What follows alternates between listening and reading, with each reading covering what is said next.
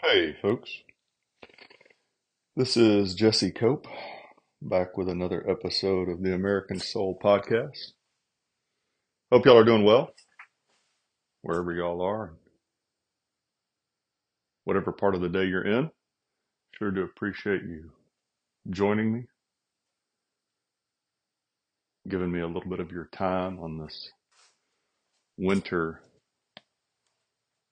day, at least if you're in the Northern Hemisphere, which not all of you are. I just remembered that one of the places that I saw some people listening is Australia and Tasmania. So if you're in the Southern Hemisphere and you're enjoying summer right now, good for you. Although I kind of like winter. I'm a fan of fall and winter. So at any rate, and for those of y'all listening in those places, thank you so much. For the rest of y'all in the Northern Hemisphere on winter day, for those of y'all that continue to share the podcast and tell others about it, thank you so much. I'm very grateful for that. I'm glad you're here. Whatever it is that you're doing right now, I'm glad that this is part of your day. Father, thank you for today. Thank you for you, Father, and your Son, Jesus Christ, and your Holy Spirit. Thank you for your love, your mercy, your forgiveness of our sins through the merit of your Son, Jesus Christ. Thank you for the men and women who listen to this podcast, whether they're old or young or in between. Be with them and their families. Guide them and bless them. Protect them from evil. Help us to do your will, Father. Help us to turn our hearts to you, to trust in you and not in men, and not in our own understanding. Direct our paths, Father, please. Guide our steps. Show us what you want us to do and help us to accomplish those tasks. Looking forward toward eternity and the bigger picture, Father. And guide my words here. In your Son's name we pray. Amen. So one of the fascinating things when you start to dig into history that you see is the abundantly clear relationship between America, even before we were the United States, and God and Jesus Christ. That doesn't mean that everything was perfect, unlike the left, who tries to pretend that the Native Americans and those who were here had this utopian society, which they didn't. It was really a horrible society in a lot of ways, folks. Just absolutely brutal, all the way down to the cannibals, the Caribs that we talk about each year when we talk about Columbus. But it was better than anything the world had yet seen.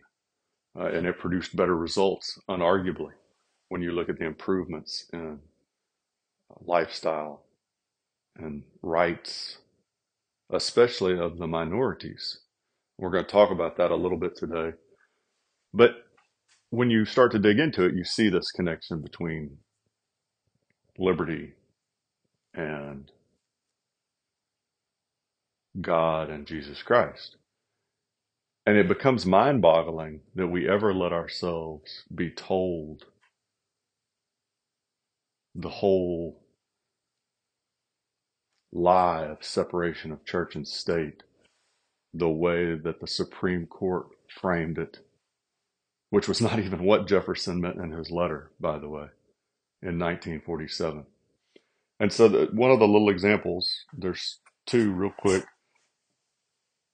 the seal for the state of Rhode Island, right, over the picture of an anchor is this motto: "In God we hope." And don't be confused, folks, and don't let the people today that try and tell you that it's, this was a deistic society, just some random God, and all religions and faiths were viewed as by our founders as equal. That's all. That's all just trash. It's either ignorance or malevolence. The overwhelming, above 90% overwhelming percentage of our founding generation, including those who created the Declaration and the Constitution, were openly Christian. And even the very few who were some kind of deist or unknown, had the Bible as their framework for the way they viewed the world and acknowledged the need for those principles, right? And so you see this state seal, this motto of Rhode Island. And then you look at another one that we've talked about multiple times here, Ohio, right? Nothing is impossible with God. I may have paraphrased. It's either nothing is impossible with God or all things are possible with God. I can't remember right now. I don't have it right in front of me, folks. I'm sorry. But obviously, the people that created these seals early on, these mottos, obviously the people that, and this goes all the way back. You look at Franklin, right? And Jefferson and Adams. I think Jefferson was on that. The guys that created the original recommendation for the seal for the United States drew heavily from the Bible, particularly the exodus of the Jews, the Israelis, out of Egypt, right? And so this idea that our founders didn't want Christian faith, not all faiths, folks, Christian faith, to affect our institutions and courts, public life, policy, who we voted for. You go back to that quote from John Jay. I need to add that to the everyday quote list, where he says, it's not only your duty but privilege to elect Christians for your rulers in this Christian nation.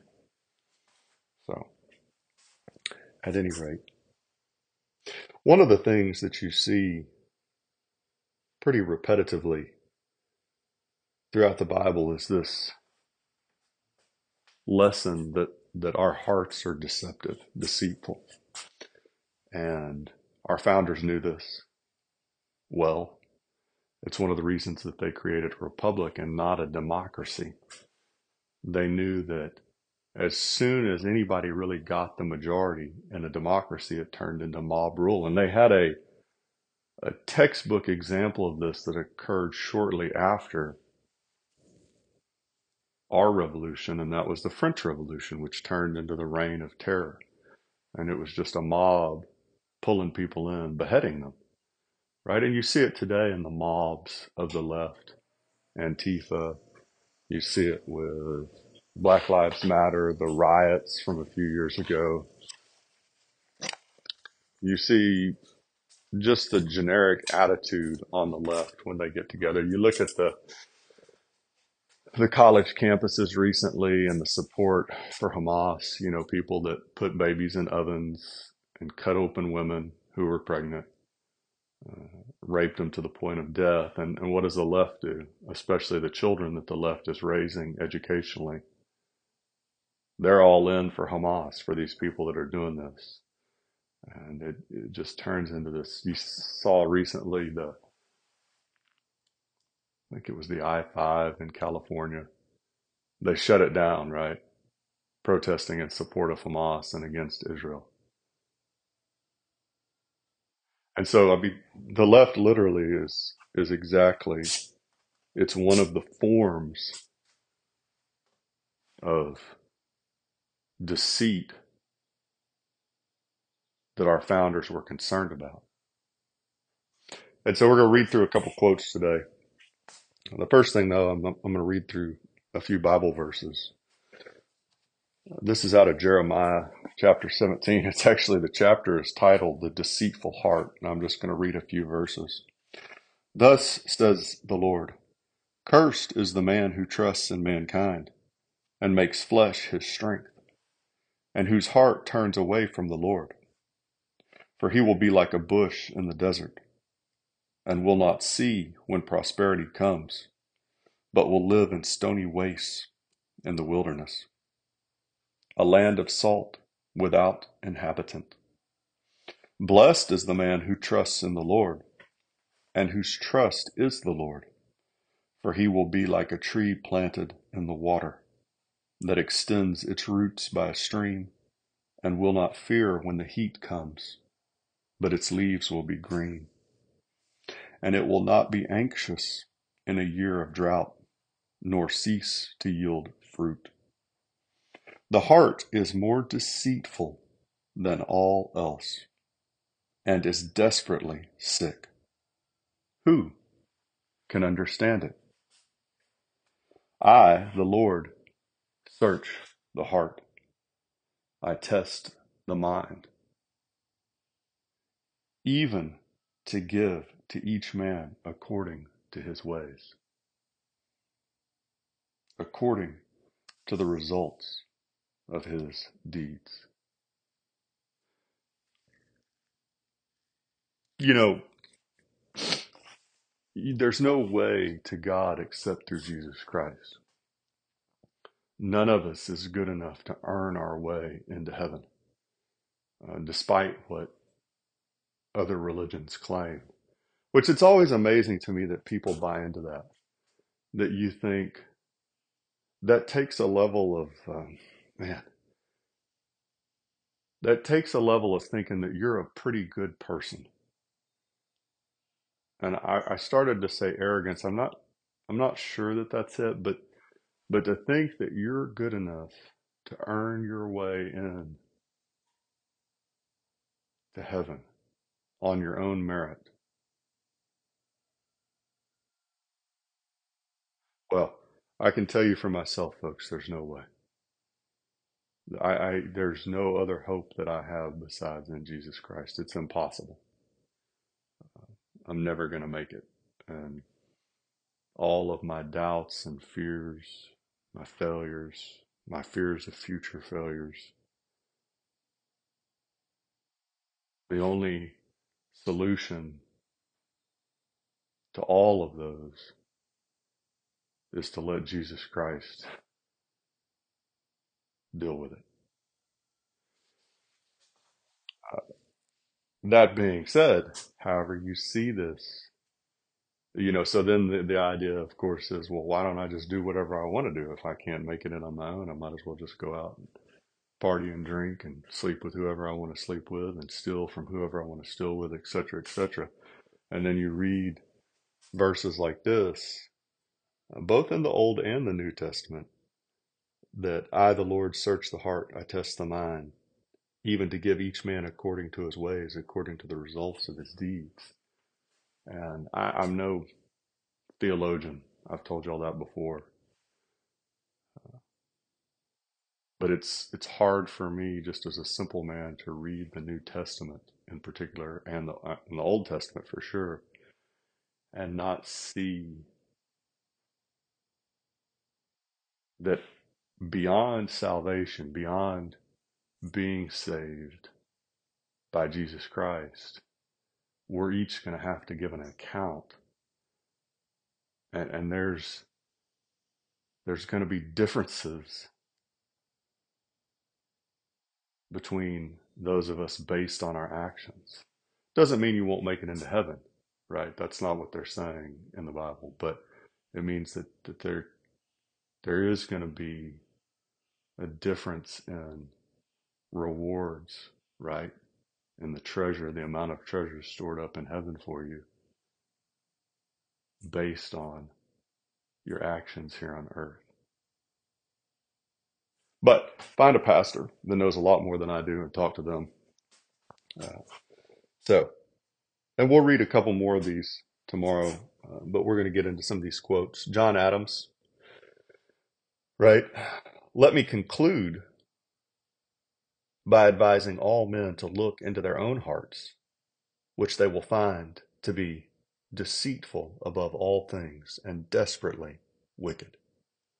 So you see our founders here openly quoting the Bible, and yet we're supposed to believe, and not just randomly, not just as like some random parable, but specifically talking when they're trying to set up the government. They knew how dangerous men were when they got into power. They lived it. And we're seeing it today, folks. We're seeing it today. We've forgotten the lessons, ignored them, not taught ourselves or our children history. And so we're starting to repeat those mistakes that they suffered through and fought to avoid. It's another quote from Adams. To expect self-denial from men when they have a majority in their favor, and consequently power to gratify themselves, is to disbelieve all history and universal experience. It is to disbelieve revelation and the Word of God, which informs us the heart is deceitful above all things and desperately wicked. There is no man so blind as not to see that to talk of founding a government upon a supposition that nations and great bodies of men left to themselves will practice a course of self-denial is either to babble like a newborn infant or to deceive like an unprincipled impostor.